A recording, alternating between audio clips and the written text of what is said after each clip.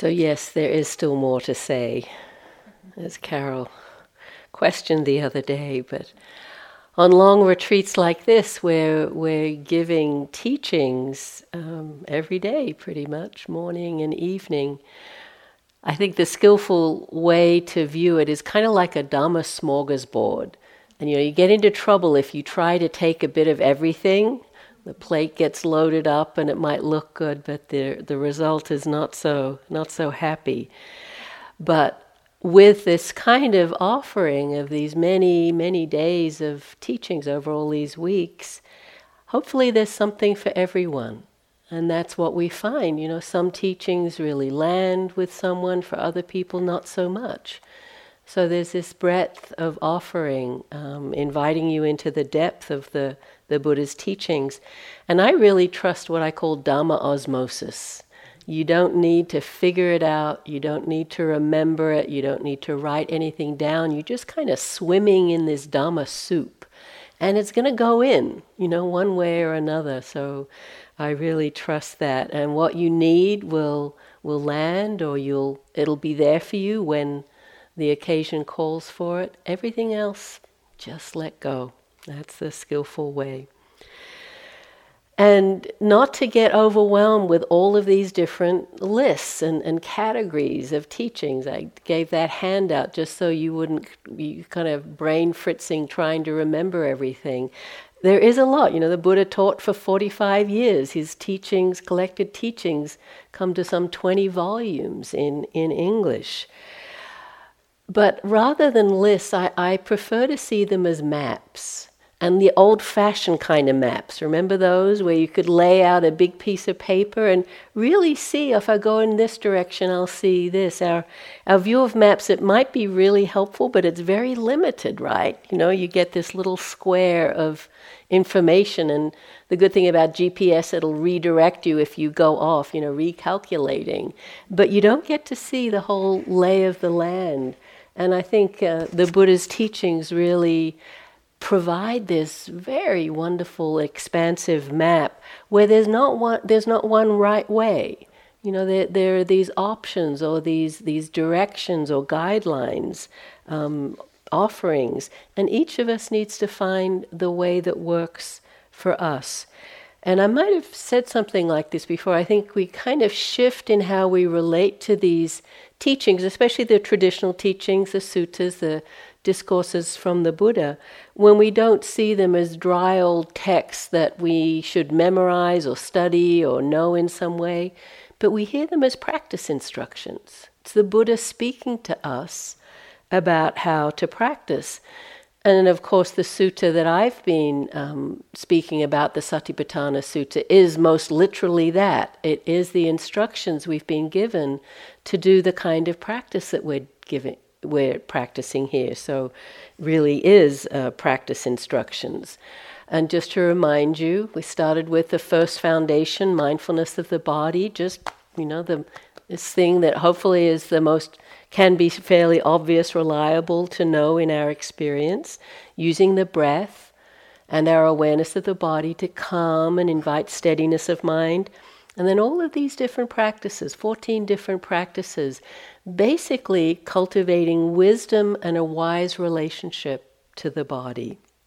And that foundation, as all the subsequent ones, has a refrain or an insight section where we're invited to look at the three characteristics of that experience. Its impermanent conditioned nature of arising and passing.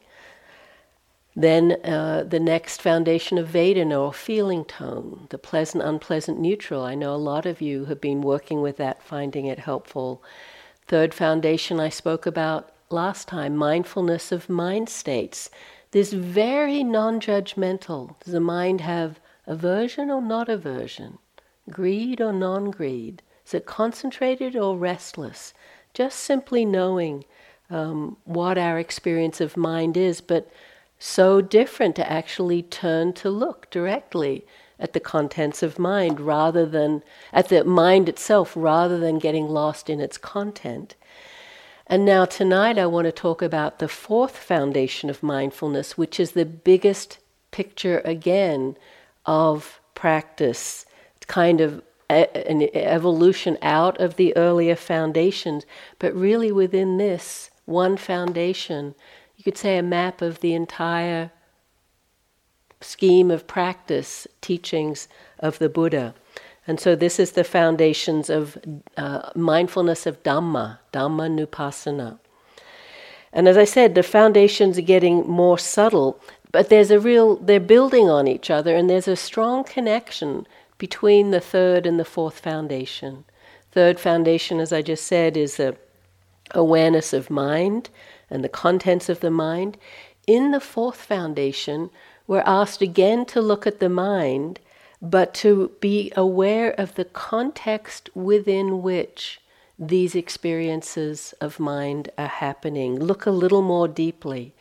Certainly to see, as we're invited to in the earlier foundations, to see that everything is conditioned, but here to see, as we've said in other ways, that the very fact that it's conditioned means that we can have a skillful relationship to those experiences and create or support, nourish the conditions that lead to wholesome or beneficial or skillful states of mind, and learn how to unwind, decrease, let go of the conditions that create suffering states of mind, and how again and again to turn the mind towards freedom in different ways. This is the thrust of this fourth foundation of mindfulness. I've been reading a book called Unexpected Freedom by Ajahn Munindo. He's a monk in the Ajahn Chah, Ajahn Sumedho lineage, the Thai forest tradition. And when we lived in England, he was our local monk, and so I have a lot of fondness for him. They would do a circuit and come by every month or two and give teachings to our meditation communities from New Zealand, so close to my original home. And it was wonderful to read the benefit of all his years of practice. That's such a rigorous training to be in that monastic system for so long. And his first teacher was Ajahn Tate. And he said the first instruction he received from him was very simple. It was, your task in practice is to realize the difference between the heart and the activity of the heart. It's that simple. And when Ajahn Tate is saying heart, he's using the term citta, which I think we've said kind of means heart-mind, somewhere in between or encompassing both. You could say to realize the mind and the activity of mind, to realize this knowing capacity within which all of these experiences are happening and be able to separate them. That was his simple instruction. So he was there in Thailand practicing, and very difficult conditions as a Westerner in Thailand with different food and culture and language and conditions. He said after a while he looked like death. He was eating, white rice, pickled fish and chilies was the basic diet. But finally, he said, he had an experience of wonderful clarity. Just came over him. Wasn't expecting it. And he shared it with Ajahn Tate, who said, keep exercising mindfulness in the moment and learn to come back sooner to this clear way of seeing. It's that simple. Just make the effort to remember. And it reminded me of Guy's answer to the question this morning, or his talk the other night, where he talked about this instruction from the Buddha, turn the mind to the deathless element. If we know that space of clarity, it's not going back and clinging to it, grasping to it, but actually integrating in somewhere so it's a known experience that we can remember, invite in, have some access to. So it sounds simple, right? Ajahn Munindo said that experience was followed by horrendously unpleasant mind states, indescribably terrible states of self-doubt. Why? Because he wanted it back. But he said due to the kindness of his teacher, he was able to survive. It took about 7 years before he was more able to fully appreciate what the teacher had told him. I don't know whether that's inspiring or not. But obviously something kept him going. We all do it, right? We have those good experiences and the mind just clings. We'll talk more later about the mind of non-clinging. Ajahn Munindo went on to say that Ajahn Chah had an image for this development that's slow. 7 years, you couldn't say that was fast. He says, these moments of mindfulness and understanding are like drips of water coming out of the tap. In the beginning, it's drip, drip, drip, with big gaps between the drips. Little by little, with consistent effort, these moments become drip, drip, drip, then drip, drip, drip, and then they become a stream.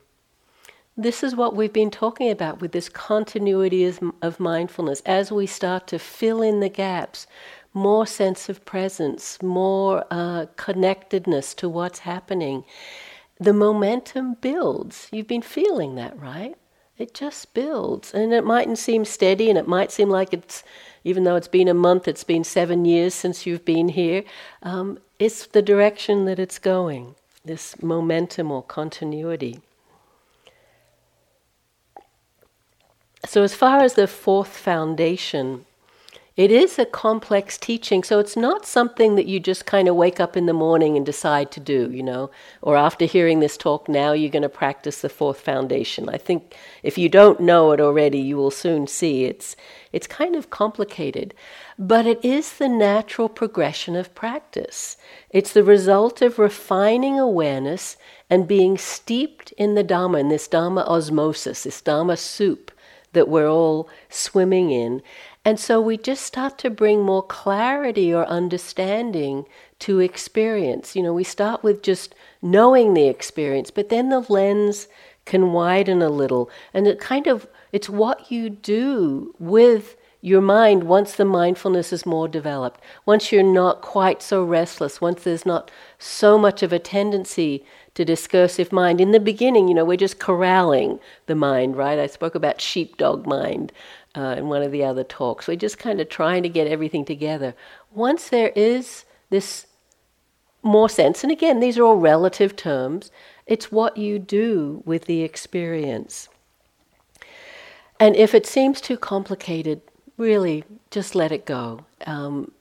This is something, as I said, it's a natural direction practice goes, and all of us will have different ways into this. But I'm hoping that as I speak tonight, you'll see it really is just a different framing of what we've already been talking about all the time, and that you are actually doing it. Anytime you're meeting the moment skillfully with Satipaṭṭhāna, mindfulness wisdom, this is practicing the fourth foundation. And so it's really about bringing a Dhamma understanding to your experience, to what's happening. Sometimes even reframing it. Sort of what we do in our practice meetings with you. It's like, oh yeah, do you see this happening? Or this tendency of mind? Or impermanence or suffering? It's this reframing that can be so helpful. So it's the mindfulness of Dhammas, Dhammanupassana. And this word, I think we've said, has many meanings. Simplest meaning is just the truth of things or reality, the nature of reality. It can mean the teachings of the Buddha in all their breadth and depth. But it also means discrete objects. This is a Dhamma. The bell is a Dhamma. So it has this range of meanings. And because of that, and because of the complexity of the section in the sutta, it's led to a lot of differing interpretations of what it actually means. But I like one very succinct definition from a fellow teacher, Taraniya, who said, Dhammanupassana means seeing the Dhamma in the Dhammas.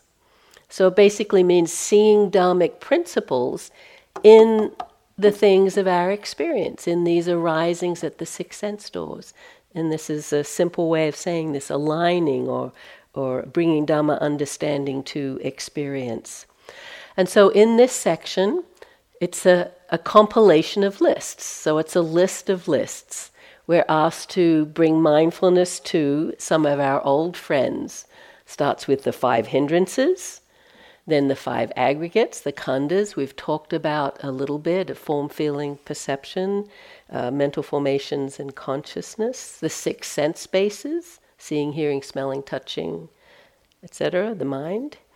the 7 factors of awakening or enlightenment, and then the 4 noble truths. So these are the lists in the section, and for each list, there's a slightly different practice that we're asked to do. And as I said, it develops out of the earlier foundations. You can really see it kind of layering on and coming naturally out of the earlier foundations. But the difference here is what we do with the experience, not just the bare mindfulness of it, but what's a wise response to this particular experience. So it's inviting skillful use of investigation, you could say reflective thought or contemplative thought, where it actually leads to insight and to clear seeing. So it's not discursive thought, it's not papancha, where the mind is, full of thoughts of I, me, and mine and running off in every direction into past and future. It's thoughts in the moment directed to experience and to clear seeing. So very different than our usual patterns of thinking. It's the kind of thinking that helps us understand. So it's not just repetitive, going around in circles, but there's a clarity and an immediacy to this kind of thinking. And we often talk about, in practice, the importance of the present moment, right? It's all about being in the present moment. As they say, where else can you be but in the present moment? But of course, we wander in the mind into past and future. Here, this, I call it the 3 mind moments, can actually be a skillful way of understanding or meeting our experience. There's obviously the present moment where we recognize, if there's mindfulness, what's happening. And so then there can be Satipaṭṭhāna, mindfulness wisdom. It has a wisdom naturally to it. And there's just a slight reflection. As we recognize this experience and what's happening, what were the preceding mind moments? Could be momentary, could be longer, of what I was paying attention to or what I was cultivating. And then we make a choice in this moment, present moment, how to respond to that. Let go, cultivate, have a different relationship to. And we kind of keep track of what happens. That I call the future moment, though of course there's no such thing, right? There's only this moment, the next moment that's become this moment. But there's kind of a sense of the direction that we're heading. That's what I call the future moment. And so there's really a place for what I call post-mortem mindfulness, where you are just reflecting on your when you come into mindfulness in this moment, this very clear reflection about what you were paying attention to, what you were cultivating, and whether it was skillful or not, can be really valuable. Whether it was from yesterday, I think I told my story of the ice cream where it wasn't until the next day I realized how lost in delusion and aversion and greed I had been, hadn't even noticed it. It was really helpful to see that a day later. So these 3 mind moments, present moment, past moment, future moment, this is the work of the Fourth Foundations of Mindfulness. And when you look at what's included in this sutta, it's kind of like the greatest hits of the Buddha, right? All the main teachings are in there, everything. The 3 characteristics is not one listed there separately, but it's woven throughout in that refrain or insight section, where we're asked to notice the arising and passing, the unsatisfactory nature of all of these experiences. And if you read the whole text, you see there's a lot of what we call boilerplate, where it's repetition of certain themes or sections of words. And this you'll find throughout the suttas. And it's understood to have been a great aid to the memorization of these texts. For 500 years, they weren't written down. So memorizing them, having them be kind of standardized, was really helpful. So it's a little hard for me to actually believe that the Buddha just sat down and this all rolled off his tongue in one go. Maybe he had an amazing mind and it possibly happened. But I could totally understand that it was added to a little bit over time of like, this makes sense, this fits in with this, and that it developed whether it was in his lifetime or afterwards. Venerable Analayo, the scholar in residence at the Barry Center for Buddhist Studies, who's done a lot of comparative study, said he thinks the earliest versions were very simple, just the hindrances and the factors of awakening. But I personally think there's so much value to the scope of what is in the sutta that has come down to us, that I think it's valuable for us to know and practice with. And also because it again and again points to this underlying theme, which is more important than the discrete parts, which is it's possible for us to cultivate the wholesome. It's possible for us to reduce and even completely let go of the suffering states of mind. And it's possible to not cling, to let go of clinging. This is what's underlying this fourth foundation of mindfulness, and this is what's so important. So I'll be highlighting that again and again, and if you don't remember anything, that's the most important thing to remember. So again, this might seem like a lot, but just take in the thematic elements that I'll be pointing to. So it starts with the 5 hindrances. We give a whole talk on it because it's so valuable for us to know how to work skillfully with these obscurations that can be hindering to our capacity to be fully present with equanimity. And because they're difficult states of mind, the practice is to learn how to diminish them, to be not so caught or identified with them. In the text, the first practice in the fourth foundation is just like the third foundation. One is invited to be aware, is the hindrance present or not present? And again, there's great skillfulness to that. If it's present, sleepiness, restlessness, doubt, whatever, we want to know that. We also want to recognize when a hindrance is not present. And it's kind of, you don't want to be always, doubt's not my own, restlessness, you can't be always naming what's not present, but especially if something ends, it's really helpful to recognize that you're not so lost as you were. So it starts in the same way. But then it goes on to say, the meditator understands how there comes to be the arising of unarisen sensual desire, how there comes to be the abandoning of arisen sensual desire, and how there comes to be the future non-arising of abandoned sensual desire.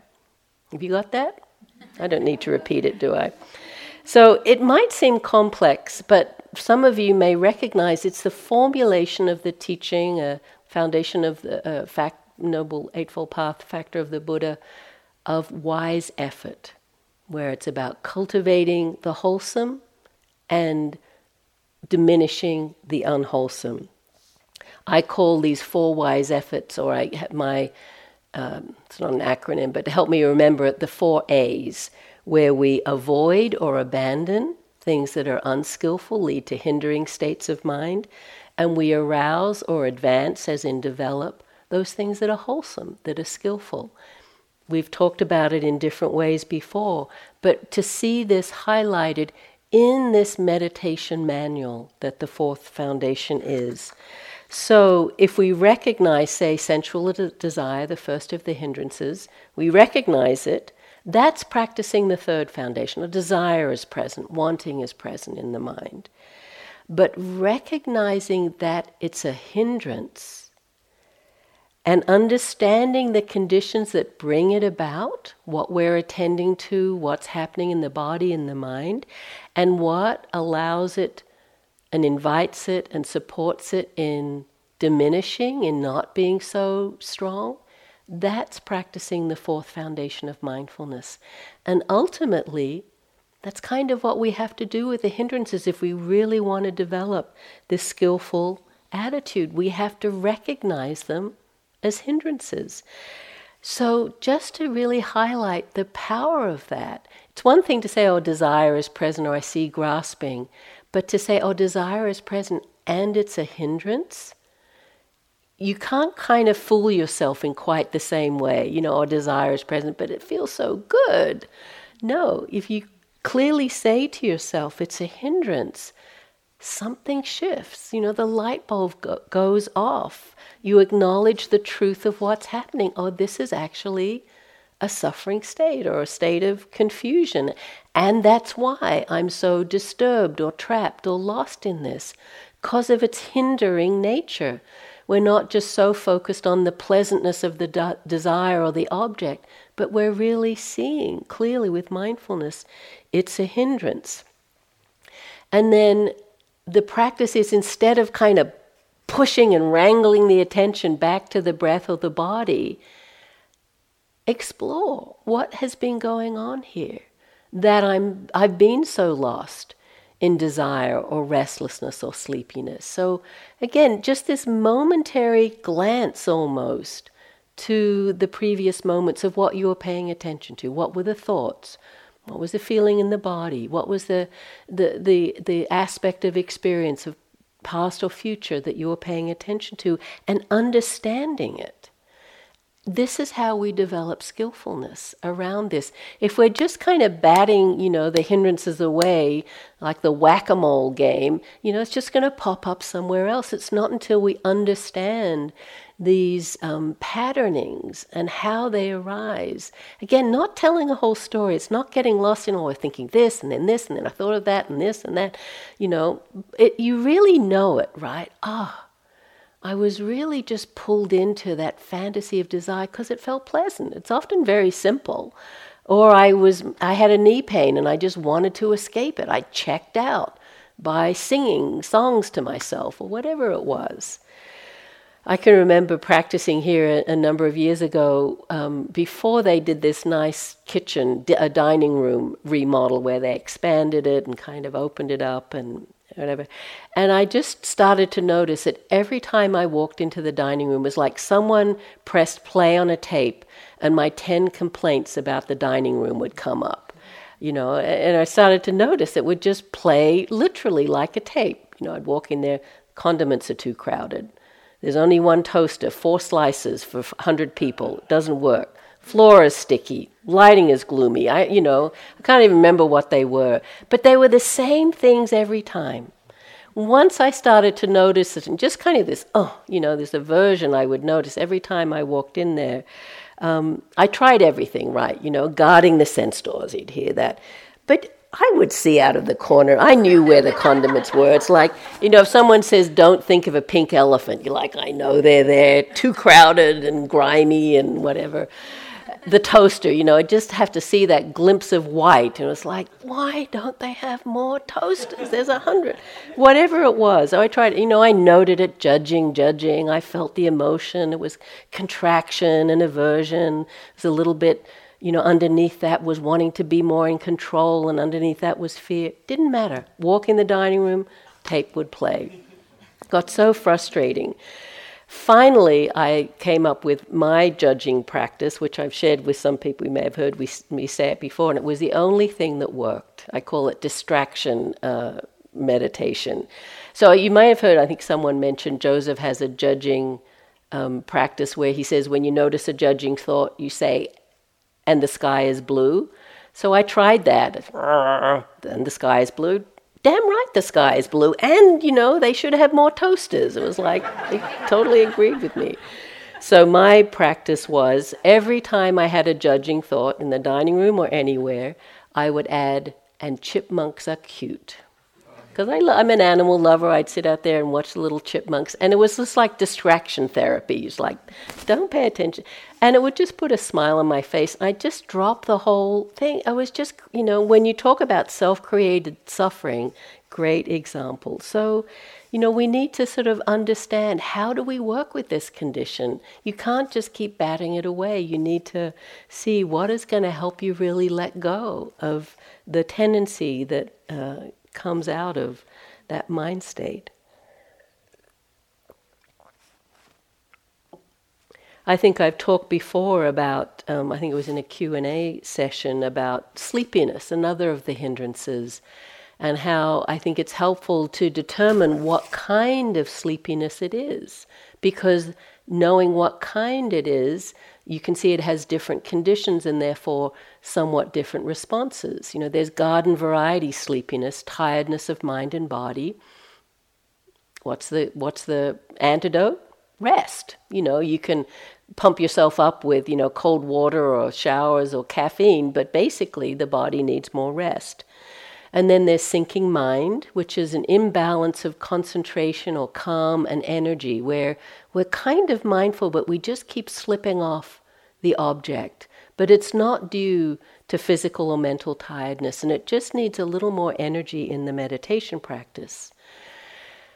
If you still find you're getting into sleepiness, but you're pretty sure that neither of those two are really happening, then it could be a defense mechanism. It's just like something starts to loom up, and the mind sees it out of the corner of the mind's eye and just goes, no, not going there. Go into dullness, into sleepiness, into fuzziness, so I don't have to feel. So it's helpful for us to have a sense what kind of sleepiness, sloth and torpor it is, and we can only know that by knowing what the preceding conditions were, and then seeing what antidotes work. If just getting more rest helps, well, it's probably just that. If bringing more investigation in helps, it was probably sinking mind or more alertness.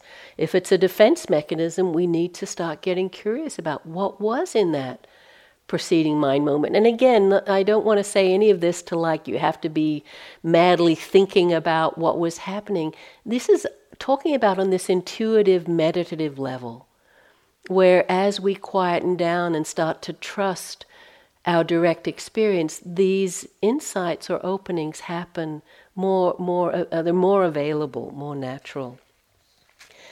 And then the hindrance of doubt. I think I've talked a little bit about this, how it's the most challenging because when we're in it, we can't recognize it. It's like delusion. It's really undermining everything we might think or feel or believe, and we don't know what to trust. And you can see how there can just be a moment of uncertainty or a moment of fear, and the doubt will just take that and create a big tidal wave of confusion. And so we need to see that. Oh, it was just the mindfulness didn't land clearly enough. There was a moment of uncertainty, and then everything got called into question. You were just trucking along quite fine a moment ago, and then the doubt, which can be a very conditioned pattern, is there in all its full force. So we need to see that, see the preceding conditions, and understand what for us helps us work with doubt. Is it reaffirming our intention or our aspiration? Is it thinking of someone who inspires us and the possibility of the path? Is it faith? Is it, reflecting on the Buddha or Dhamma or Sangha? We need to know this, just to question and challenge the thoughts themselves. Are these thoughts true? Are they for my well-being? What I want to believe? But I think really helpful is to name it as doubt, and particularly, again, it's a hindrance. We can't then, start believing. It's like, oh, I see, it's really serving. It's Mara knocking at the door. And you can either open that door wide and say, come on in, or say, no, I see you, Mara.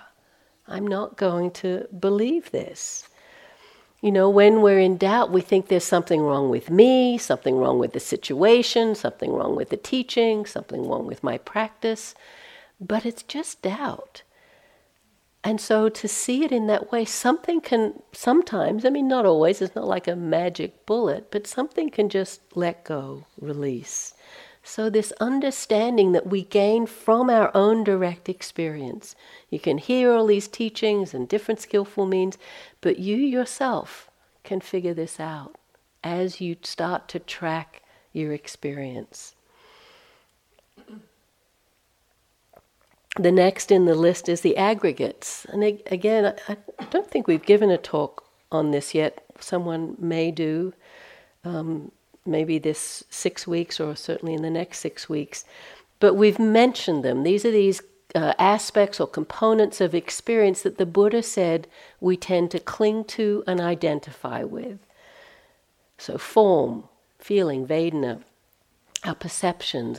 We've spoken a little bit about each of these. The mental formations and consciousness itself, identifying with consciousness. In this section of the sutta, the practice is to see, know the aggregate, know its how it's manifesting, and then see how is it created and how does it disappear or pass away. Again, to see its impersonal impermanent nature, and that if we're trying to cling or control any one of the aggregates, we're going to suffer. The aggregates in and of themselves are not a problem. The Buddha had aggregates, form, feeling, perception. He always said it's the panch upadana khandha, the 5 aggregates of clinging that lead to suffering. So it's the clinging that's the problem. There was a great question this morning about clinging and the nature of clinging, and how do we let go? Again, we're using all of Joseph's good lines because he's not here, so we can take them all. I love this one. It doesn't matter to what you don't cling.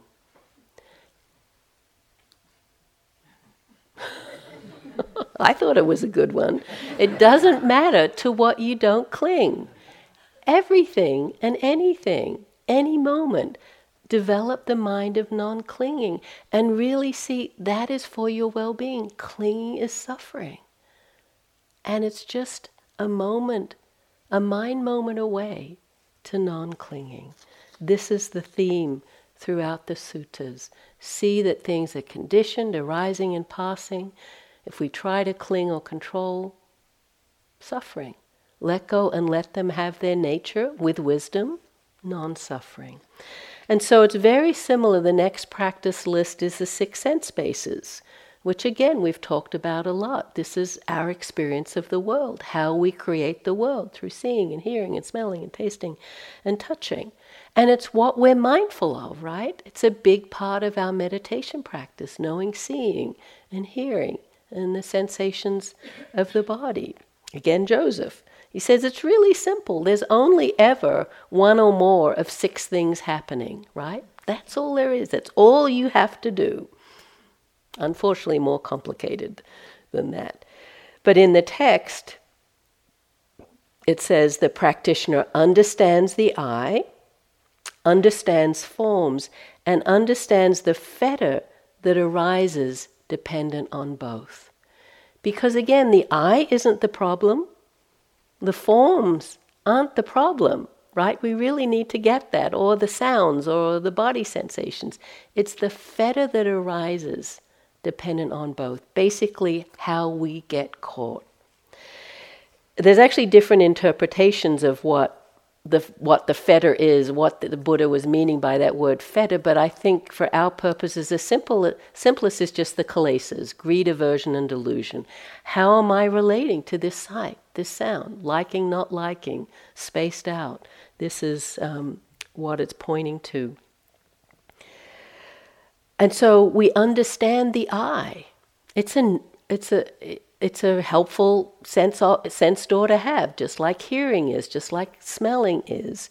But many of us are obsessed with sights, right? This is a sight-obsessed culture with this emphasis on seeing.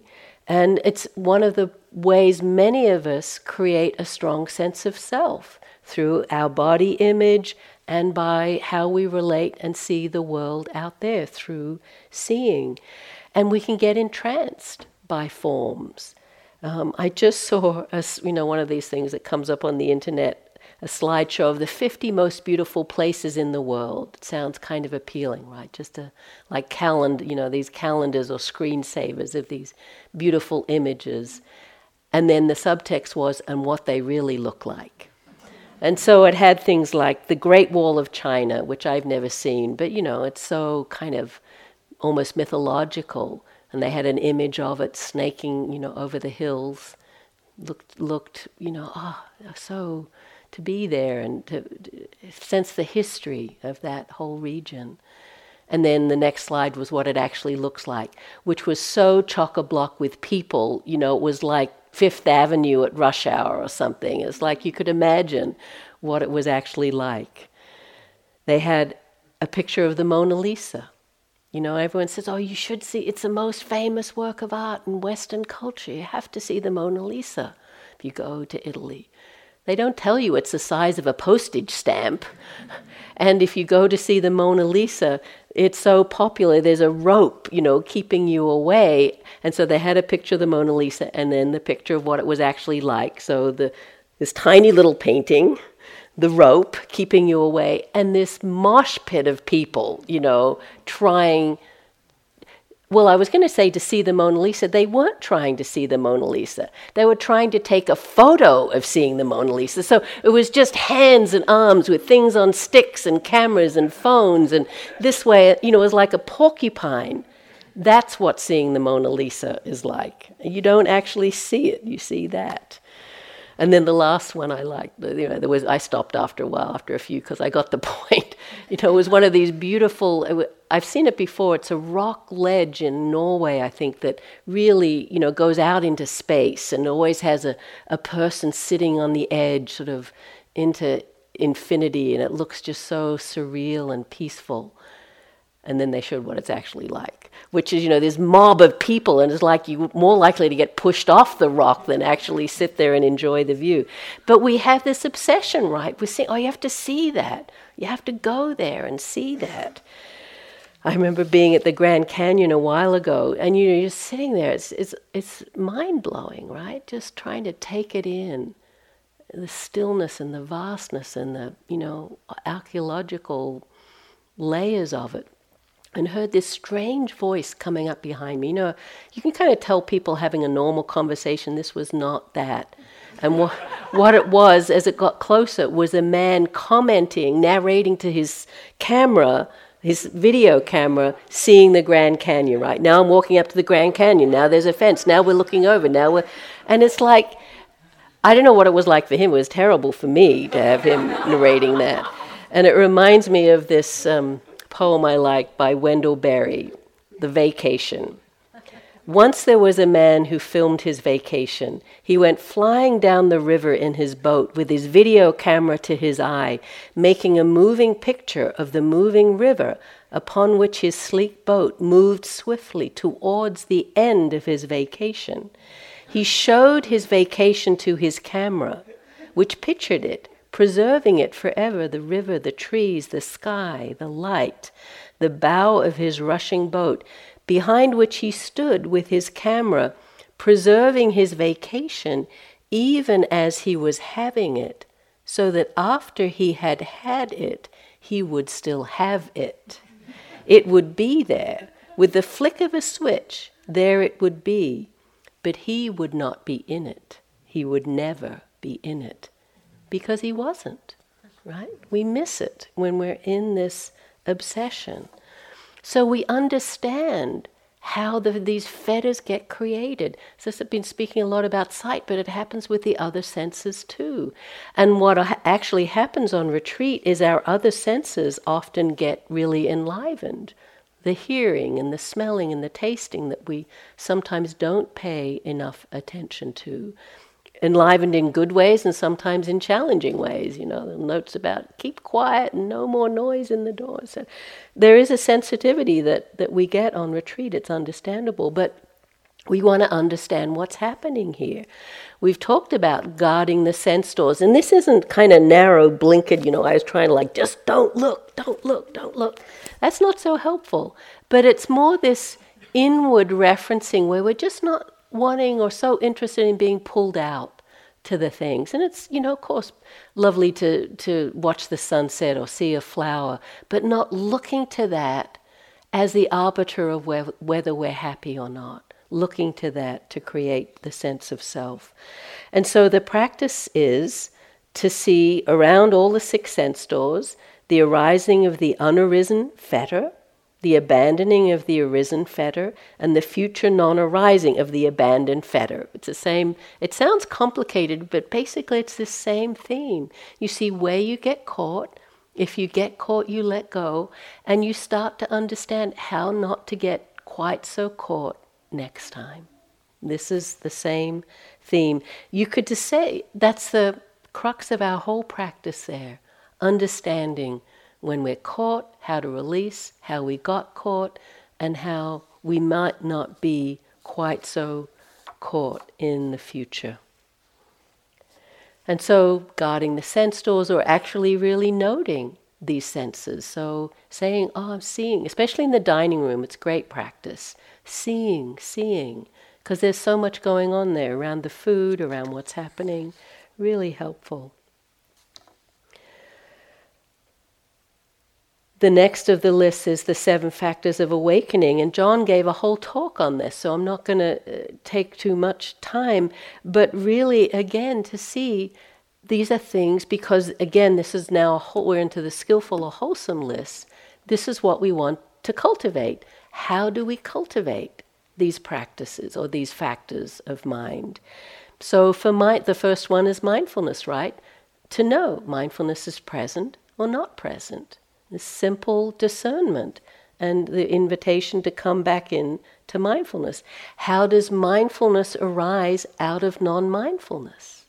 How do we develop, how the arisen mindfulness, this is a text of the sutta, comes to fulfillment by development.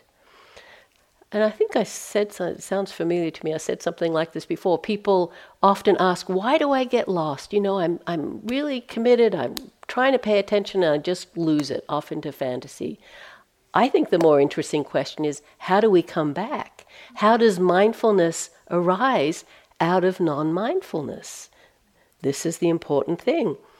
The best answer we have is successive moments of mindfulness create the habit of mindfulness, the condition of mindfulness, the interest in mindfulness, the recognition of mindfulness as a wholesome and pleasant mental factor. All of these create the possibility of more moments of mindfulness. And then the 4th stage or step is how arisen mindfulness comes to fulfillment by development. And even just, it's sort of a simple sentence in a way, but it's kind of the whole path there. We can really develop, in this case, the factor of mindfulness, but all of the other ones, investigation, energy, rapture, we can develop it. It can come to fulfillment, meaning it can be developed so it's our ally, it's our support, it's a positive experience that we can rely on. And so I could say a lot more about that, but the patterning goes through for each of the other factors of mindfulness. We can develop them. And then it's interesting that the last of these factors, in its last section, is the Four Noble Truths. They're here in this treatise on developing mindfulness, the Four Noble Truths. This really invites us to see, again, the Four Noble Truths are not just a philosophy, not what Buddhists believe, not just what the Buddha taught. They're meditative practices that we can actually do. And it's kind of like noting vedana, oh, this is pleasant or unpleasant. We can say, oh, this is suffering. First Noble Truth, right here. We get lots of opportunities to notice that, right? Or this is craving. And then the practice for craving is to abandon it. But you see it as the origin of suffering. And craving includes aversion, not liking, and it certainly includes delusion, because if we weren't in some way deluded, we wouldn't be craving. So they're all there. And we just start to see, and many of you have talked about how helpful it has been to actually say, oh, this is suffering. This experience of mind or body, not just, pain or wrong or shouldn't be happening, but this direct experience of suffering. And then the wise response to that, whether it's self-compassion or wisdom to see it's because the mind is resisting or aversive or attached, whether we're adding the second arrow of woe is me and it shouldn't be happening and why is this happening, we start to see that. And then, as Guy was speaking about the other night, the moments of non-suffering, where the mind is actually at peace, at ease, where there's equanimity, where there's resting, lack of resistance, lack of suffering. These moments of temporary nibbana, momentary freedom. And then actually practicing also the path that leads to the end of suffering. And the Buddha would say that if you're practicing in the way we're doing here, you're fulfilling all of the factors in the Eightfold Path of wise understanding and intention and speech and action and livelihood, effort, mindfulness and concentration. We're doing it all in our practice here. And so we're fulfilling or practicing this fourth foundation of mindfulness. But as I want to keep highlighting, rather than getting into just all the details, the intention of this fourth foundation is to integrate the Buddha's teachings into our direct experience, or to use a Dhamma framework to understand what's happening and to understand it. So it's not just about bare awareness, not just about simple mindfulness, though that's the foundation, that's that's the foundation on which we build these practices. But the freeing practices, or the awakening practices, are not just being a passive observer. Oh, anger is here, or dullness is here, or, I'm lost in this or that. It's like, what do I do now? What's a wise and compassionate response? So anytime you're practicing skillful means, anytime you're letting go of the unwholesome, working with the hindrances, using an antidote, understanding the conditioned nature of experience, seeing things arising and passing, how can I try and control it? And the mind just lets go. That's practicing the fourth foundation of mindfulness. So, as I said, I think you if you didn't realize it, you're practicing it more than you think. These insights, or these skillful means, this combination of wisdom and compassion, are what we're doing as we use this trained mind to understand our direct experience. So it might seem complicated, but there's a theme here that I hope is helpful, and that really is one of great agency. We are not the helpless victims of these crazy minds. And yes, as kind of unreliable as the body is, it's not the determinant of whether we're happy or not. As changeable as the weather is, that's not going to, we can't hold on to it and find our happiness there, or in the food that's offered. It's all has this nature of the three characteristics, and the more clearly we see that, the more clearly we understand this, the more freedom and happiness we can find. And so within the fourth foundation itself, there's a progression that's overlaid or built on the previous foundation. So again, just pointing to how brilliant this whole map is, starting with the body, the breath, calming and connecting and seeing the nature of the body, then these more subtle experiences. But in the fourth foundation, the first list we're instructed to work with is our old friends, the hindrances. So we start with where we often are, with the challenges of practice, trying to figure out, how do I do this? Once we start to get a little bit of a handle, and again, they come and go in their strength and which ones, and it's not like until we're, quite free that they ever completely leave, but we start to see that they subside a little. They're not so, we're not so obsessed by them, we're not so caught in them as perhaps we were earlier in our practice. So we begin to see a little more clearly, because hindrances block clear seeing. So now we're seeing more clearly. Then the Buddha invites us into seeing the direct nature of experience through the lens of the aggregates or the six sense spaces we've talked about.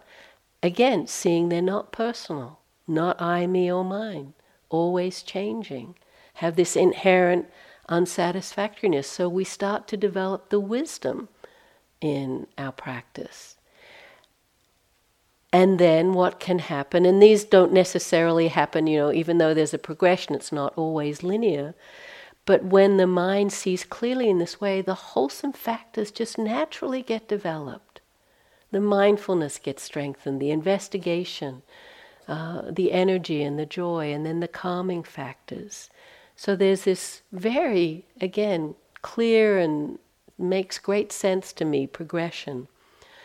With all of that kind of massaging of the mind, of the experience, all that steeping, I should say, this osmosis, Dhamma osmosis, seeing our experience in this Dhamma way, through the lens of the Dhamma, then the Four Noble Truths actually become something we can practice with. We can see, oh, this is suffering. We understand it. This is craving that leads to suffering. We can let it go. We can have a direct taste of the mind at ease that has let go, not so troubled, not so agitated. And we can know the freedom of Nibbana. And so it's an amazing map of practice. Again, constantly amazed at the Buddha's mind, and even if it was added to, it's still a great map that got improved. He didn't have Wikipedia to reference, put this here, and a PowerPoint presentation, move things around, totally from his own wisdom and experience. And he said, in the closing words of the sutta, practitioners, if anyone should develop these 4 Satipaṭṭhānas in such a way for 7 years, like Ajahn Munindo, one of 2 truths could be expected for them. Either final knowledge here or now, which is full awakening, or if there is a trace of clinging left, non-returning. So it's the 3rd stage of awakening. So 7 years, no question, that's what would happen.